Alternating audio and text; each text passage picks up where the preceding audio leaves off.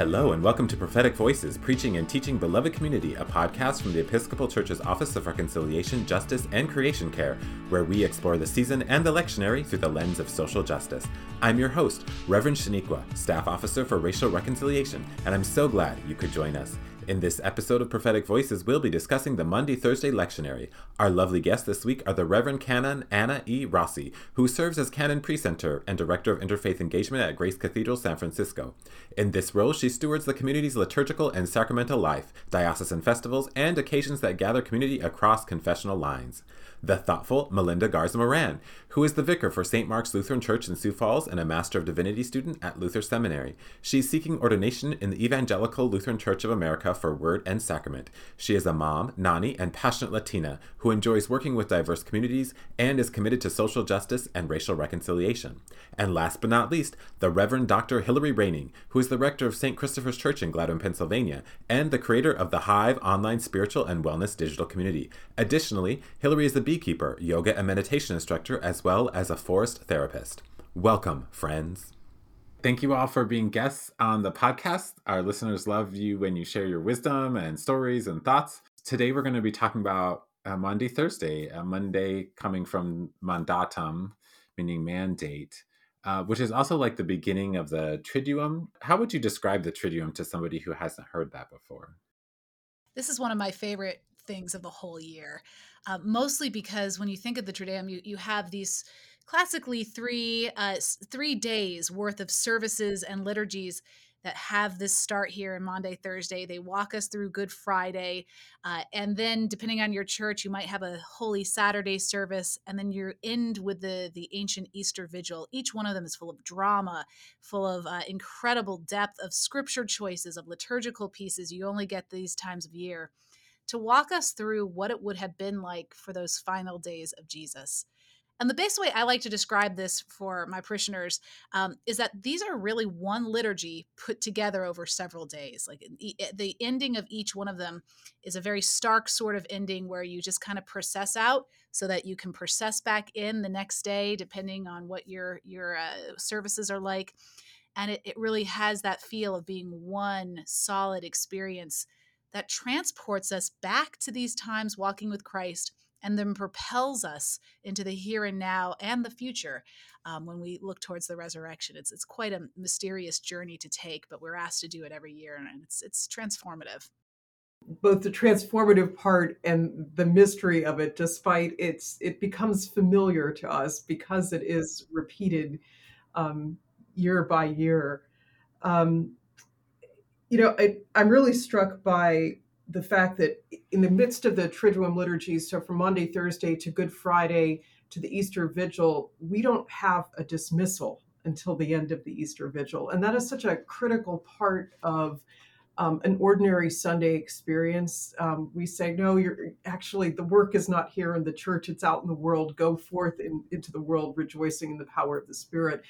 We don't have that commission. And so I think in a lot of ways, the Triduum asks us to sit in the discomfort and the tension that is inherently present in those thin and mysterious days, and to grapple with that as a way of moving through the tomb and finding new birth in Easter life. Yeah. I love that because I think that it helps us to remember that um, we're always, we're not journeying alone. So we're together in it as well. You know, as we're released or not really released, but as we go forth, we're together throughout this whole journey. You know, and each piece, each service is so wonderful because there's different parts, you know, in the Maundy Thursday where we're given the sustenance, this food to kind of prepare us for the day of, you know, we're all going to go through a time of trial. And so we're still together along the whole way, even through the Easter Vigil of that time of silence. You know, some services people pray throughout the night. And how wonderful that is, you know, we still have that communal peace as we look forward to the resurrection. What liturgical suggestions do you have for this service? I know some people do foot washing, some people do like the Last Supper type of thing. What all have you done or would like to do or try? think some of that is so context specific. I'm coming from a cathedral context where we expect a couple hundred people to be part of the celebration. And so we don't, for example, do an agape meal as part of our observance. But I think definitely foot washing is extraordinarily powerful. We have a healthy group of folks who are preparing to be baptized and confirmed at the Easter Vigil. And so we make a specific outreach to them to participate in the foot washing and preferably first. And that feels really rich. We've experimented over the years with a number of ways of concluding the Maundy Thursday service. And we know there's a stripping of the altar, but the prayer book is so spare in its instructions and guidance to us. Um, and so, one of the things that we have done for the last several years is had our dean and bishop read portions of the farewell gospel from the longer portion of that section of John's gospel as the altar is being stripped. And before the choir chants Psalm 22. And that also just puts a slightly different hue on the action that's unfolding, um, and has been rich for us. Foot washing has been what we've traditionally done in services that I've been in. But I was speaking with a dear friend who's a UCC pastor, and she mentioned a ministry down in Cincinnati, where they actually went, and instead of doing foot washing, they went down into some of the areas in the city where they have a heavy population of people that are unhoused, and they didn't do foot washing, but they took with them socks and new shoes, and they Nice. actually, took it out of the church building and went down into the community and had somewhat of like a had church there, and provided that practical need and that need that Jesus always did for folks. So I thought that was a wonderful idea and something that I hope to be able to maybe do with a congregation in the future. It's truly beautiful. Yeah, I love that.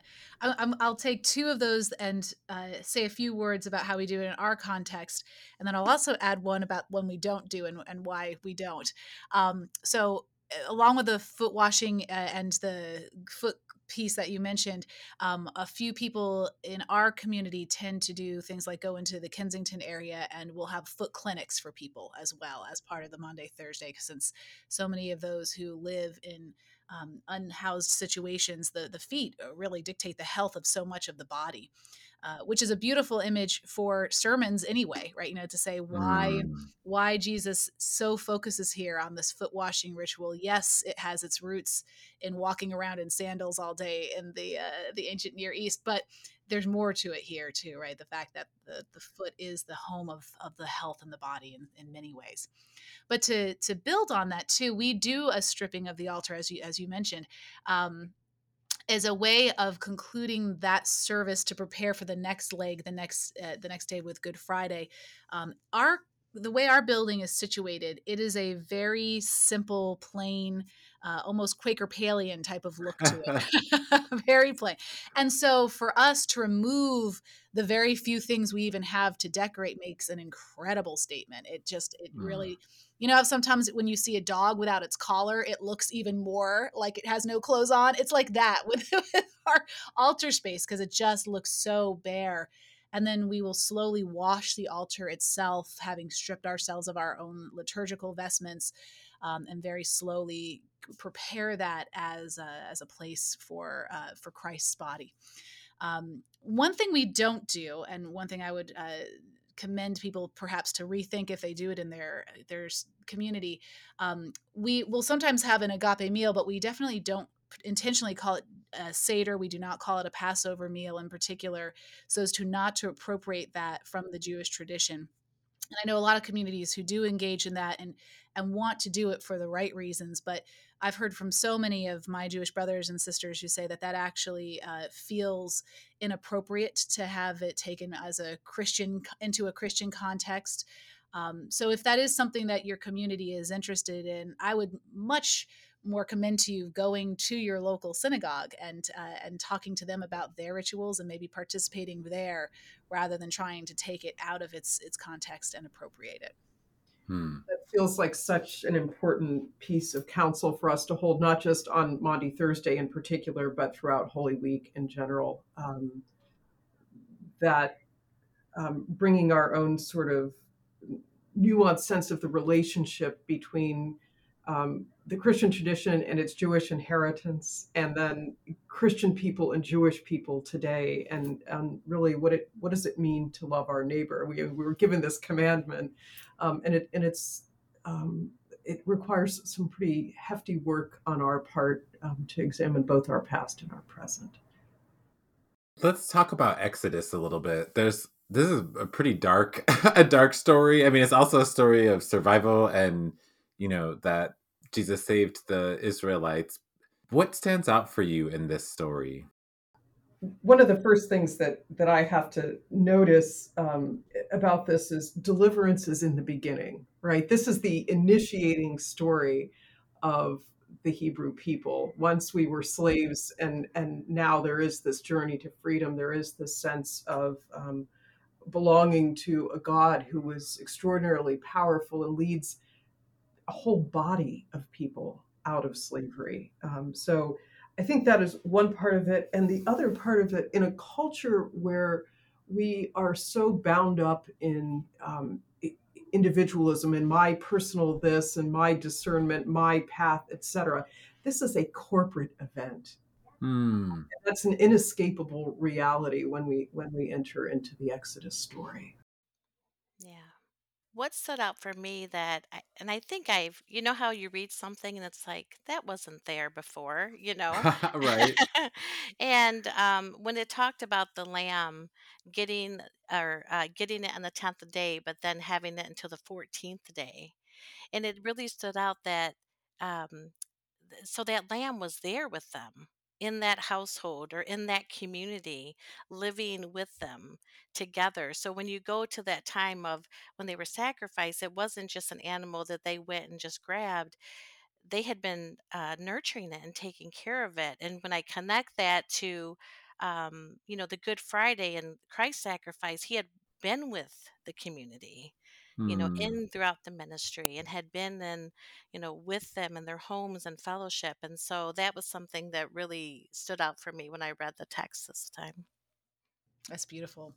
Yeah, I want to echo all of that and really say how this story calls us to think about the largeness of how in every way God wants us to know freedom, and not just us personally, like all of God's children.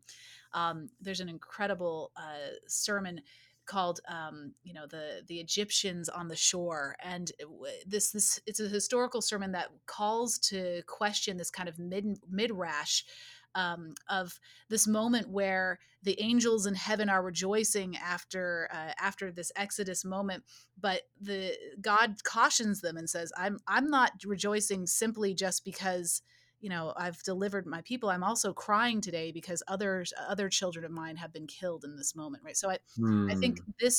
these stories call us to remind us that we are connected, that we are all God's children, and that liberation is meant for all of us, and that piece can carry us through the entire Holy Week experience, I think, as to reframe this as to where God is calling us.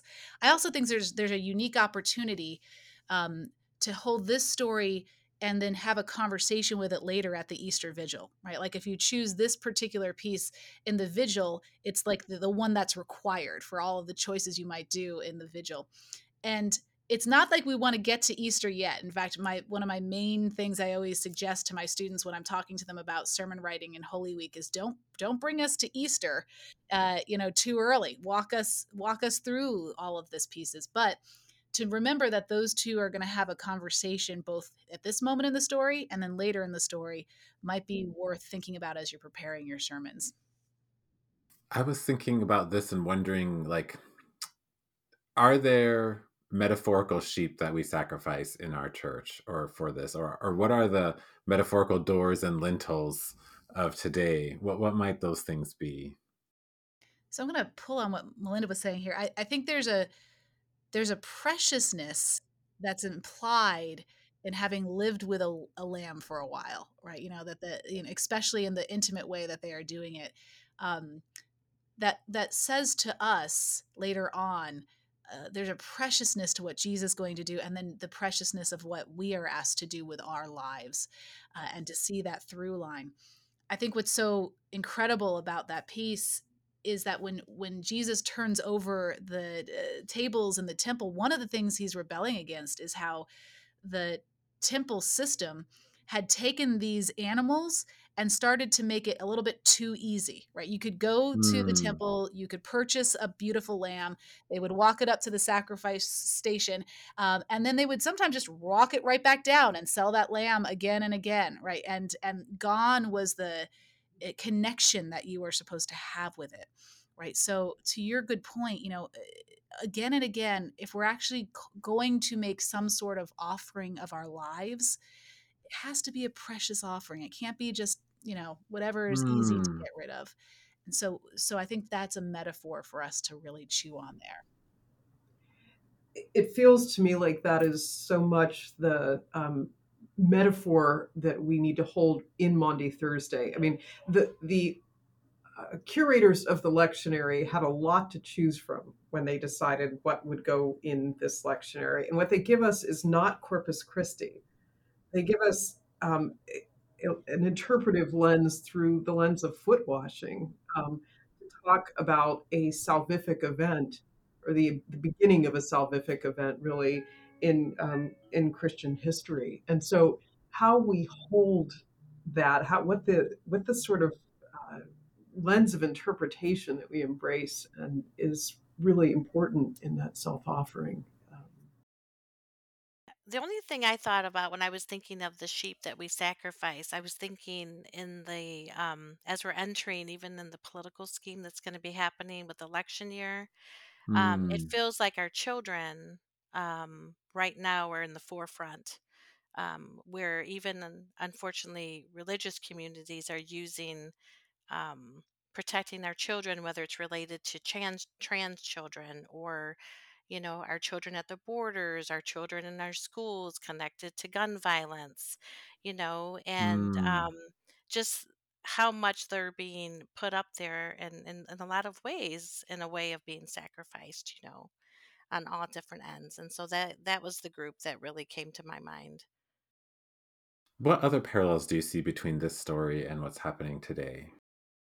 Like you, Melinda, I really went to the situation at the border. I found myself reading the news this morning, and the Supreme Court decision to um, allow the federal government to intervene in the way that the state of Texas is constructing borders and impediments to refugees, and simply that we lack that as an American culture, as a U.S. American culture, we lack that sense of unity in our shared fate.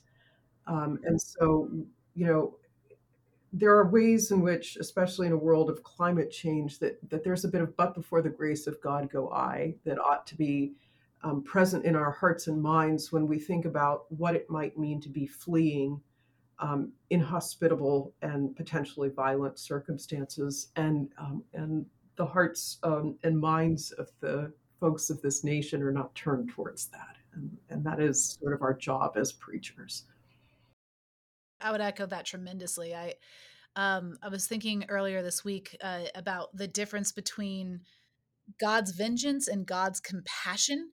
I think as Episcopalians, we don't talk a lot about the vengeance part about God, and maybe in some ways that's for the best, because as Paul says, God, vengeance is mine, says the Lord, right? So the thing about it though is that we try to take vengeance ourselves, like as though it's our job, right? Like we try to say who Mm. should be on what side of what border. We should say who should be bombed, we who gets the good water rights or not, right? Like we try to enact God's vengeance, but in fact that's for God to do, right? That is too big for humans to hold, and every time we try to do that, we make a huge mess of it, a bloody mess of it. Instead, what is gifted to us, and this comes straight from an Exodus passage where God's actual description is labeled full of compassion and justice and mercy. And that word compassion comes from this Hebrew root word that is connected to the word womb. So that this compassion becomes like a mother's womb space, such that it is a literal part of God where we can grow and be fostering love into this world. And I think that's the part that we're allowed to hold on to. God wants us to take God's compassion, that first quality of God, and live that into the world. And every time I turn on the news right now, I'm seeing a lot more people trying to hold on to vengeance, which is for God, not for us to figure out, but very rarely turning to that womb-like compassion that could actually foster growth and change. And what would this world be like if we actually did that instead of trying to be mediating God's vengeance, which is Hmm. already wrapped up in God's compassion anyway, right? So And that is so far from our consciousness that compassion and vengeance could be held jointly by the same loving and tender God. Yeah, I was just thinking, and how great if we could all have the blood on the doorposts and the tents, right? Because there's so much of this separation right now of, them and us, or and however we line up, and not just, in especially in the church world. And, it's like, why can't we all have it? You know, what Egyptian families had the blood on their doorposts that day? How can we think broader with that? So let's shift from Exodus to the gospel. Whose hour has now come, if we were thinking of it metaphorical today? The Gospel of John is so powerful in its use of that phrase. We hear throughout the book of signs, "My hour has not yet come. My hour has not yet come." And then there are these pivotal moments where we know the time is nigh. And Jesus has such clarity about that for himself. And so while some of our conversation here is really about the outward turn, the way that justice intersects with the scriptures, there is this part of that is about human discernment, about waiting and reading the signs, about persistent interaction, um, and knowing that there will be a moment where God communicates clearly, and that is the moment for action, and that action Hmm. then becomes very well formed because it's well discerned.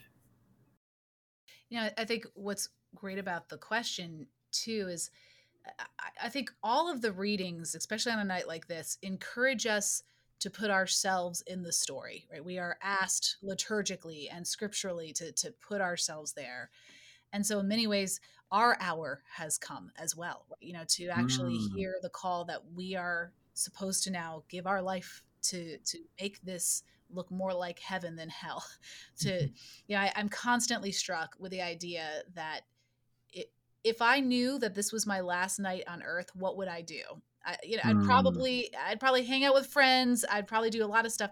Jesus knew, and he washed feet, right? Like he decided to spend it with his beloveds, telling them what they needed to hear. And uh, if that's how he spends his hour when it comes, what am I supposed to do with these hours that have been gifted to me, knowing that the hour has come for me as well? And I think that's what we get encouraged to do with every step of that story. So that's why I love your question. It's an opportunity too for reconciliation with, maybe with folks that we haven't engaged with or we never thought we would, because Hmm. all partook. He washed everyone's feet and he gave all of them, the communion, even the one who he knew, wasn't fully clean, as he said to Peter. And I think that's wonderful that in this time, if it was the last day, what would we do? Yeah. I love this idea about, in his last days, he washed the feet. And it makes me think about a lot of our churches that are always worried about their survival. They're on like church hospice, so to speak, that, have like a ASA of 15 or whatever. It's like, that doesn't mean that they should stop doing the work, right? A lot of them, I think they get very insular and don't want to leave their buildings or whatever. you bring up this question about Judas, and I've always struggled with this. Here it says, that the devil put something in Judas's heart. Does Judas get off the hook? What does Judas get a bad rap? What's the dish? I always feel for Judas and struggle a little bit with that.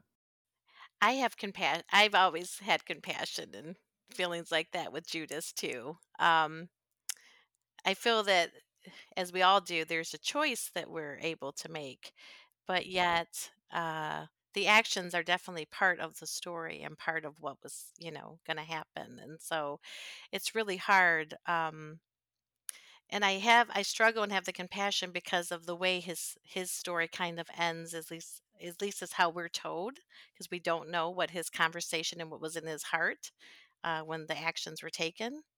And so, yeah, I don't know. Getting off the hook, that's a hard one to, yeah. I've always been intrigued by that very question. Like, does this mean that something, he's just a pawn in this drama? But then I remember how it is for me when I am clearly going against what God might want, and it's way better for what Hillary wants.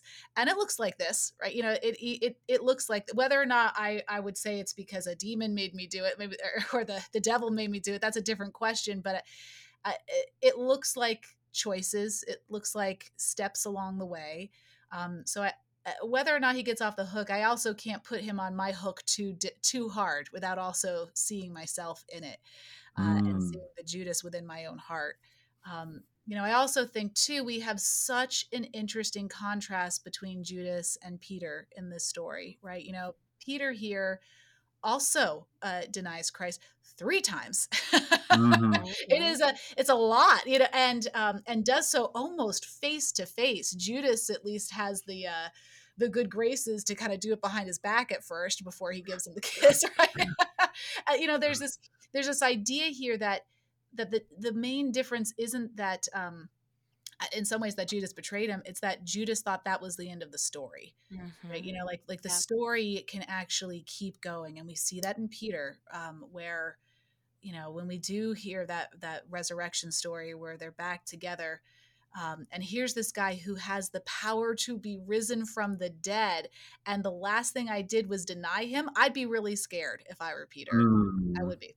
um, and instead they have a reconciliation. They have the first thing Jesus says is, peace be with you, right? So for us, I think, I'm intrigued by Judas and by Peter because of the Judas and Peter that live within me, so that mm. I can also then not lose hope, that this Hillary's mistakes, Hillary's sins are not the end of the story. And that, I think, is so, so powerful. Like, this isn't the end of the story. Easter will be the end of the story, right? And that's an important reminder. Your response has answered and illuminated so many things, and um, knowing where the end is feels really important, because so many of those things are walls that we put up ourselves. They're not Mm, they're not divinely ordained.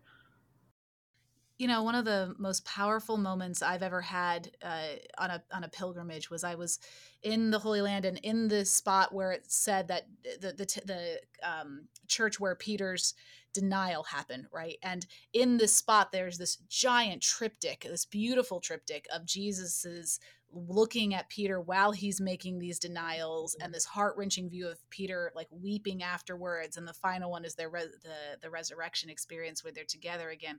And all around this chapel is the line from the creed in different languages: I believe in the forgiveness of sins. Mhm. All around it. mm. And it just, Mhm. standing there, Yeah. feeling the weight of my sin, but also knowing what Peter must have, the anguish he must have felt. And then, like, to have that be the end of the story, the forgiveness of sins, and to believe it. Yeah. What a gift. What a gift to be able to have that. Where do we see examples of living out this Jesus's teaching in the foot washing in our lives or in our churches? I loved your story about passing out socks, Melinda.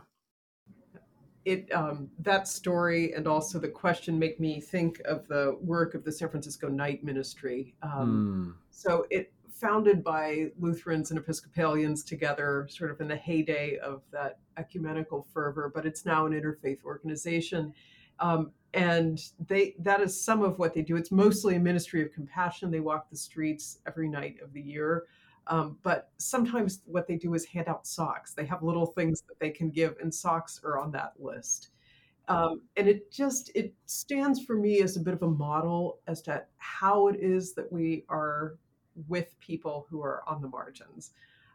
There are so many, um, sometimes very good and sometimes well-intended traditions that we have about charity and about service, but the message of Jesus is really one of solidarity. And so getting us out of our comfort zones and out of, in some of our more privileged contexts, that sense of, well, if I can give this, then that person will have something, but that we're not necessarily transformed by that giving. And so Mm. it's really the call to solidarity that places its demands on us. Yeah, I'll build on that. I think that's right on. I think it also demands us a level of vulnerability that most of the time people are far too removed from in their relationship with Jesus, with one another, or even the church, let alone the wider world, right? So in my context, they had never done foot washing before I came, and it took us a few years to make it a practice that they would embrace. And for them, mostly it just felt so vulnerable to take off your shoe. Mm. It's a very intimate act, especially nowadays when this just doesn't happen in polite society. I'm putting a lot of air quotes around that. To take off your shoes and have somebody else wash your feet just seems like something you don't do. And so they learning to actually embrace that invitation to saying, no, God loves every part of you. And every part of you can show up. Like I've noticed that has helped even in the church I serve at here. People cry more often now in church, right? Like they almost as though they have permission to do that. Like we have healing services Mm. that wouldn't have happened beforehand. There's something about the actual ritual act that you're so right reminds us we're connected to one another, that we are supposed to have transformative service. And because we do this, because we follow the most vulnerable Christ that there could ever possibly be, and to actually embrace that and to go forward. It's very countercultural. How brave of you to have brought that into the context of, I mean, I'm sure that was not, I'm sure that took some navigating and some negotiation. It did. If anybody wants some tips on how to do it, my best tip is try to have a group of kids willing to do it first, and the adults tend to Mm. follow because there's something about the innocence and the delight that kids sometimes have that gives adults permission, or maybe even says, well, if the kids are doing, maybe I should do it too, sort of mentality. So that's my best user's hack for helping to get this started in your church. Melinda, what's it like in your context? Oh, it's interesting. I've only been here since August, but one of the things they're a great congregation. One of the things though about an individual at the church that I thought about her when I was reading the text on Maundy Thursday was more not on the foot washing, but more of the serving of the communion. And so we have this wonderful little girl who is in preschool, and our children's ministry has really grown. And part of it is because she has been inviting people at her preschool to come to church and Nice. telling them about her wonderful church. And then when they come, at the end of service, she goes around and gives them little packs of Smarties. And I just thought, what a way of just kind of, filling a practical need. And here's this little evangelist where, as adults, sometimes we have a hard time, inviting somebody or sharing or being comfortable with foot washing or, anything like that. And so it's pretty cool to see somebody so small, and just sharing that. Yeah.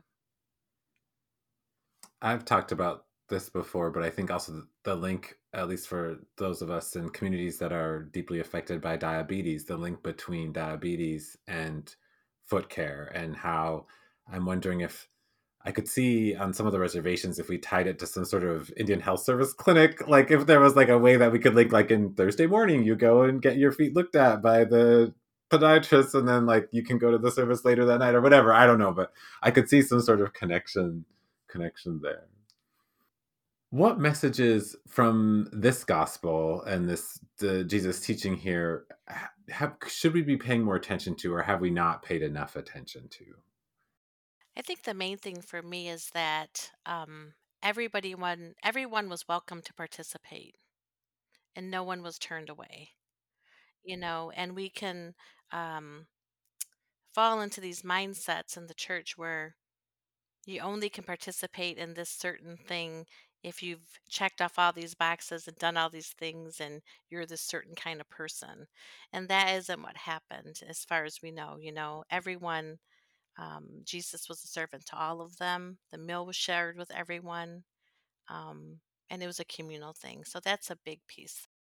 Thinking about both the y'all come intimacy of the foot washing experience as recorded in John's gospel, and then this conclusion that we get, which is, where I am going, you cannot come. And how we're praying those in the same, you know, 2 minutes of proclamation. And so there is this way that the church is both about intimacy and estrangement, right? Within the church, in the church's relationship to Christ, and in our individual membership in it, and I think we have to wrestle with that. The places where that estrangement is mystery, where it's the condition for intimacy, where it makes possible the fact that we're different, and that difference is clear in the gospel. But also the places where we are the cause of the estrangement, Hmm. and where those pathways to reconciliation really do lie. Yeah, it's powerful. Both of those pieces that you both just mentioned. To the question of what are we not paying attention to, I have to think. First of all, it's called Maundy Thursday, right? Mandate Thursday, and so the mandate to love one another, this new commandment. I imagine we could not possibly hope to be fulfilling that commandment enough every single day in our life. That's probably the number one thing I'm not paying enough to attention to from Jesus. And it makes me think, what would it take to be able to do that? And I start thinking about the way that I use my own free will for my own pride, for my own habits, my own choices, etc. And how all of us are given this gift of free will, but how few of us have ever given it back, right? Hmm. And the fact that we could, right? It's free will. We could do it. We could give it back. Maybe then we'd actually have a chance to fulfill this commandment. Maybe then we'd actually be able to not just say that's aspirational, but instead say, this is what Jesus meant. He wasn't just. I think very rarely does Jesus ever give us just something to be aspirational. I think he wants us not just to have like that would be nice. Maybe someday when I'm in heaven I'll be able. No, right. I think he gives us these things because he expects us we can do it and wants us to do it, but it probably takes this huge relinquishing of our own desires, our own fears, our own anxieties, so that this free will we've been given is freely given back. That to me is where I'm ignoring Christ more often than not, and where I want to start paying attention more. Hmm. Yeah, and I think, and that connects back with your vulnerability piece you were talking about, Hillary, about allowing ourselves to be vulnerable. Coming in and just being present and being naked in a sense, just fully there. Yeah. And it goes back to how God's vulnerable, right? Like God gave us the free will so that we could choose to love. Not because God could force us to love, but then of course that's not real love. That's just a robot. Right. So the actual vulnerability of God saying, I hope you will love me too. I've given you the freedom to make that choice. Wow. Wow. Like so it's that dance that we see in a God that comes and washes feet. Amen. I think sometimes we struggle with, or at least I struggle with, loving the neighbor that's different from me, especially if it's ideologically, right? I'm like, yes, of course I can love everybody as long as they think exactly like me and agree with me. And how do we do that? That's the question I'm going to pose. What are some tools or techniques you have for really getting beyond or being able to stay in right relationship with somebody who fundamentally disagrees with you on maybe something that you are feel really strongly about? I think about times that I've done that well and times that I've done that very poorly. Right. You know? Um, so not, I think um, it feels to me like we have to go into those spaces like genuinely ready to not hold on to any of our own ideas, identities, stuff. Like it is the in the same way that Jesus can go, no, I know who I am, and so there's nothing that could ever happen to Jesus that would minimize his identity in any way. And we mere mortals don't always live with that kind of security. um, and so it feels to me like there are a couple of things. Sometimes people ask questions that aren't real questions but can become real questions, like, Hmm. why do you Episcopalians ordain gay folk, or what? Tell me about this. And it might start off with an agenda, but it might actually be a space where there is a narrow opening to have a real conversation in a way that in no way threatens my own identity. And I think being able to hold those spaces for people, not to open oneself up to abuse, but simply to say, I am, in the great big scheme of things, I'm okay, and I have enough space in me to let this person come a little closer on some dangerous territory than I, might have been in the past.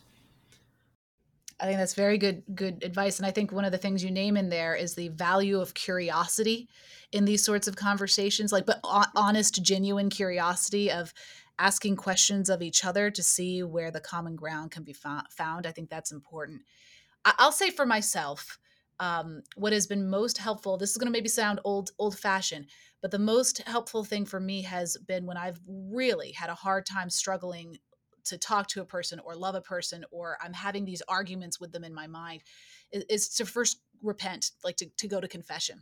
I know that sounds like Hmm. a strange place to start, except it's biblical, right? Like every time God calls us to be able to do an act of service or make a change in our life or be open and receptive to the Spirit, it often starts with a season of repentance or time in the wilderness of fasting or some sort of purgation type of tool, so that we can see more clearly, right? Not only because we'll be able to see the log in our eye versus the splinter in somebody else's eye, but so that we can also say, when I do need to stand up and speak for justice and for truth, I'll be able to do it from a place of love and clarity, rather than a place of my own agenda and my own certainty in myself, even if I know I'm right.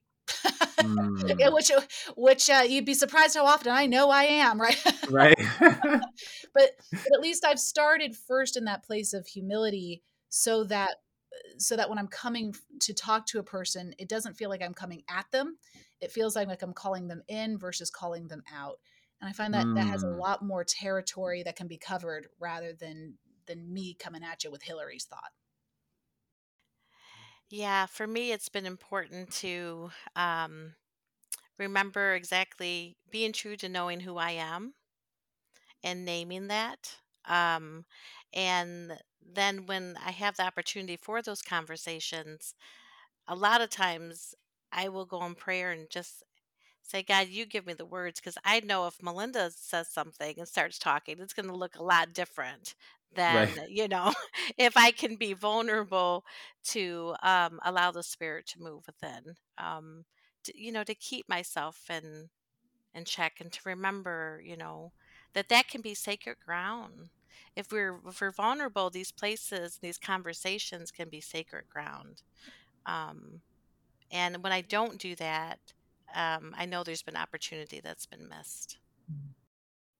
I always try and get people to tell me stories. I like, tell me a story about this, and then I'd want to hear like their story, and I try and have a story and example. But that's can sometimes help me to shift. That's so good. It goes back to that curiosity piece, right? Like, tell me why you're asking this, or tell me why you think this way. Yeah, I love that. So, what tips do you have for preaching this gospel or Monday, Thursday, whatever reading you're going to preach on? Well, two I've already mentioned that I think are just critical for all of the Triduum. One, remember, don't get us to Easter too fast. I think that's just, I can't say it enough. But two, and the reason I say that is because you want these to really have the impact of being transported to what the import of all of these things are. And there's enough here that you can contemplate this for the rest of your life. The second piece is, when you are picking which scripture you're going to read, go for a character, right? Pick one of these personalities in the story. What I have found every year is that it's somebody different is calling to me each year to kind of Hmm. explore them as a almost like an avatar for entering into the story. Like what does it really feel? What's the full body sensory overload for this? What would they have tasted, smelled, felt? Where would they have rushed to try to go and change if they could now? To let that person guide you into the story, and it can be very rich and fulfilling as you're preparing your sermon. That is such great counsel. In parallel to that, sometimes I think about our preaching is like finding a point on a prism. There, sometimes it's about deciding. There are 28 points on the prism, and you can't do all 28 justice. You can do one, and that will illuminate something, and that really gives a lot of room, especially if you're doing this year by year with a familiar congregation, to really journey into some new crevices in the text, and in the Holy Week story that helps bring it into deeper relationship with the community. I think my other piece of counsel is read Jewish criticism on the Hebrew Bible texts. Hmm. We are so conditioned to read this as the Paschal mystery, as the Last Supper, as these particular events that are critical to our Christian self understanding and story. Um, and we have a particular responsibility, I think, at this time, to make sure that we're deeply faithful to that Jewish inheritance by using that scholarship and by not retrojecting our later Christian concerns into these really pivotal and momentous texts. And I'll just add one thing to that extremely good bit of wisdom. It's also, I think, really important to remember how much of this particular work, especially in the Gospel of John, has been used by Christians for matters of anti Semitism and violence. Mm, So to be mhm. able to make sure that your sermon can address that you're able to say a word about that for corrective. We have thousands of years worth of damage to try to undo, and so to not just let that hang out there is, I think, very important. Yeah, I would agree. I think it's important to speak on why they were doing it. It was during the Passover, and so what that meant to these people, what it meant to Jesus and who he was, um, because sometimes I think we forget that he was Jewish, and that was so, Mm. that's who his identity and the beliefs and traditions, and why all of this happening during that time, the important significance of it. But doing it in a respectful way, like Anna mentioned about speaking with people and scholars and looking at it through that lens. And then the message of servanthood and love, bringing those back around is so important during this time. Yeah. Oh, so well said. My one last thing is, and as a liturgical nerd, the liturgies on these days are just unparalleled in their mystery and their full body experience. When do you ever get to pay attention to your feet in a service, right? Like this is as Mm. and so your sermon doesn't need to do all the work. In fact, it often does less work than any other piece of these liturgical elements. So that being said, if you choose to preach on one of these liturgical elements, and I think it's a great idea to do so, do it in such a way, though, that's embracing the mystery and the bodily experience of it. Don't just give them a sermon about the finer points of the liturgy. As much as that's fascinating to me, this is a mystical moment, right? And don't miss it by getting caught up. I once had a really great sermon teacher say, "Listen, after I gave a sermon on the Advent wreath. I know that's not what this is about today, but she said, "Great, you never have to do that sermon ever again, because I didn't hear anything about like how this how this moves me. It's great little interesting points. So use the liturgy to your advantage, but don't also get caught up in the academic piece of it. As fascinating as it is, let the mystery speak." I love that. Thank you so much for being willing to be guests on the podcast. I really appreciate hearing your thoughts and your stories, and it's great. Thank you. Thank you. Thank you. Thank you for having us. If you want to learn more about Beloved Community, visit episcopalchurch.org/beloved-community. Thanks to our guests, Anna, Melinda, and Hillary. Thanks also to our production team, especially Chris and Asma. If you've gotten to know us by our love, please rate, review, and of course, share our podcast. Until next time, let your light shine. You're invited to join thousands of Episcopalians, neighbors, and friends this summer at the Love Always Revival at the KFC Yum Center in Louisville, Kentucky. On Saturday, June 22nd, get immersed in inspiring worship and community, deepen your love for God, kick off the 81st General Convention, and extend a warm welcome to folks discovering the Episcopal Church. The revival is free to attend, so bring your friends. If you're from a neighboring diocese, check in with your diocesan revival champion to find out about group travel options. You can find more information along with registration at iam.ec/lovealways.